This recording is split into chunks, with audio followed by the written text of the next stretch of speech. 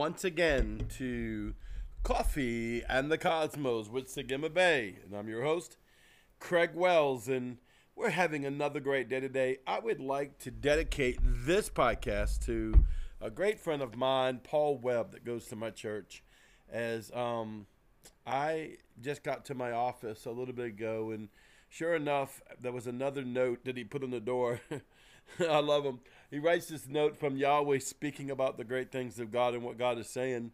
Then he says, I love you, brother. No flirting. Okay, this is New Orleans funny talk, in case you're wondering from around the world. I'm okay. All right. Well, whatever. Thanks, Paul.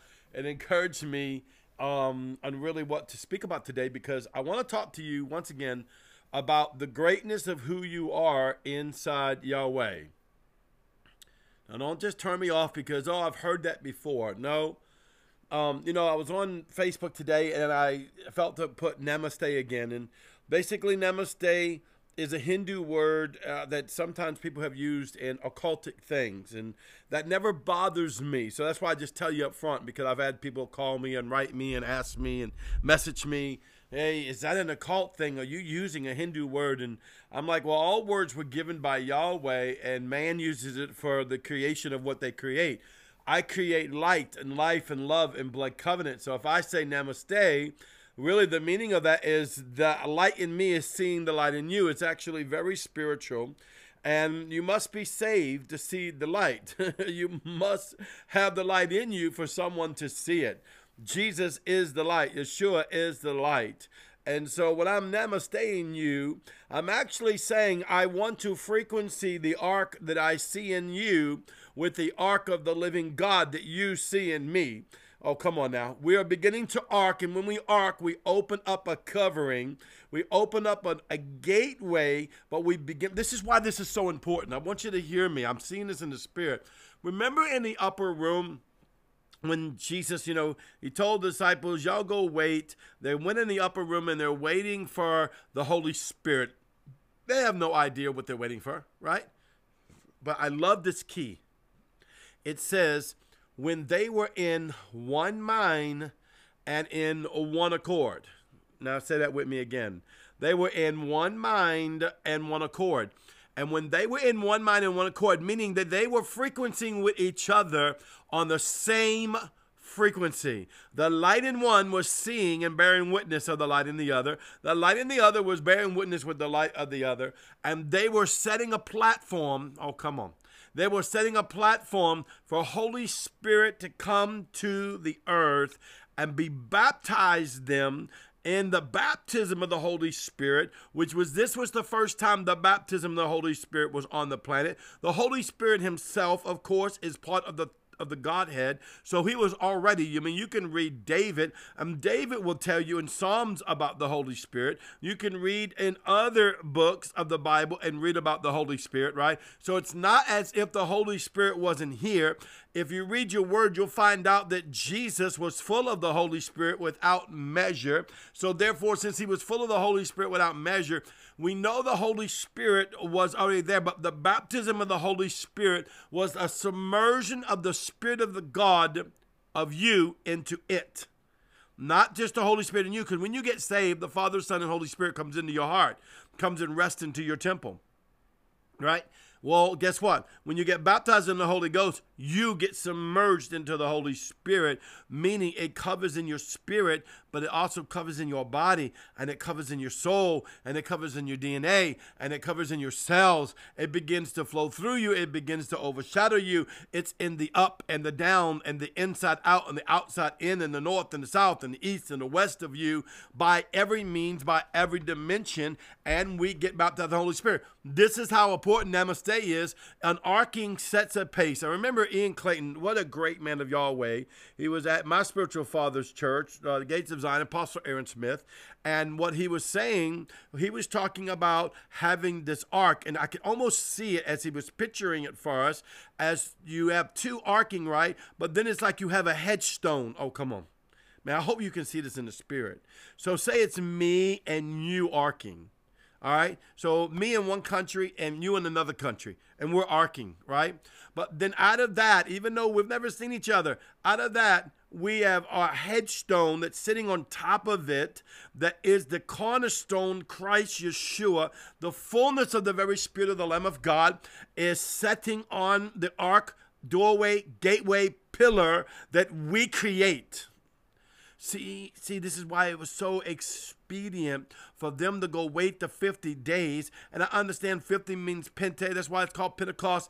And there's so many other in the natural realm revelations to it. But there was a transfiguration that was happening to the men and the women of God that was in that place, that it was building a platform. It was building an ark. It was building a headstone of the blood covenant of Yeshua the Christ, that he could come and rest in and sit on and be inside of them as well as outside of them, but submerging in them as they are submerging in it. And they were submerged in the Holy Ghost. That's why I talked about the pillar of fire that's upon their head, and they had cloven tongues, and they began to speak in tongues, speak by the Spirit of God.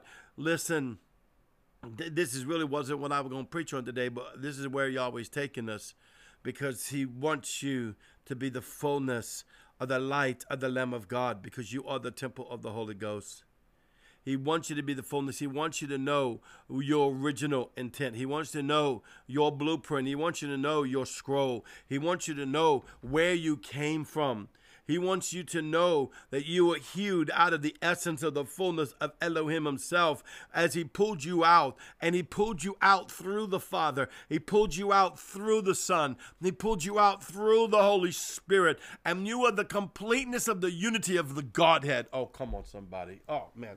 I'm telling you, I have fire on my fire right now. You are the completeness of the fullness of the Godhead of Yahweh. This is why you were able to be the temple of the Lord. Now, don't be coming off with all this nonsense. Oh, I can't be that. What you mean? I didn't make all the right decisions in my life, or I dealt with some sins, or I got mad, or I left the church, or the church offended me. That's all natural realm stuff. That's all natural realm stuff.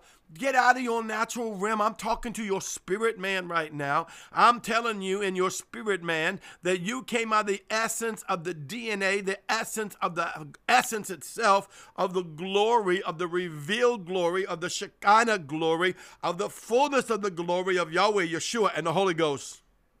This is why you can namaste. This is why you can be the burning ones. Oh, come on.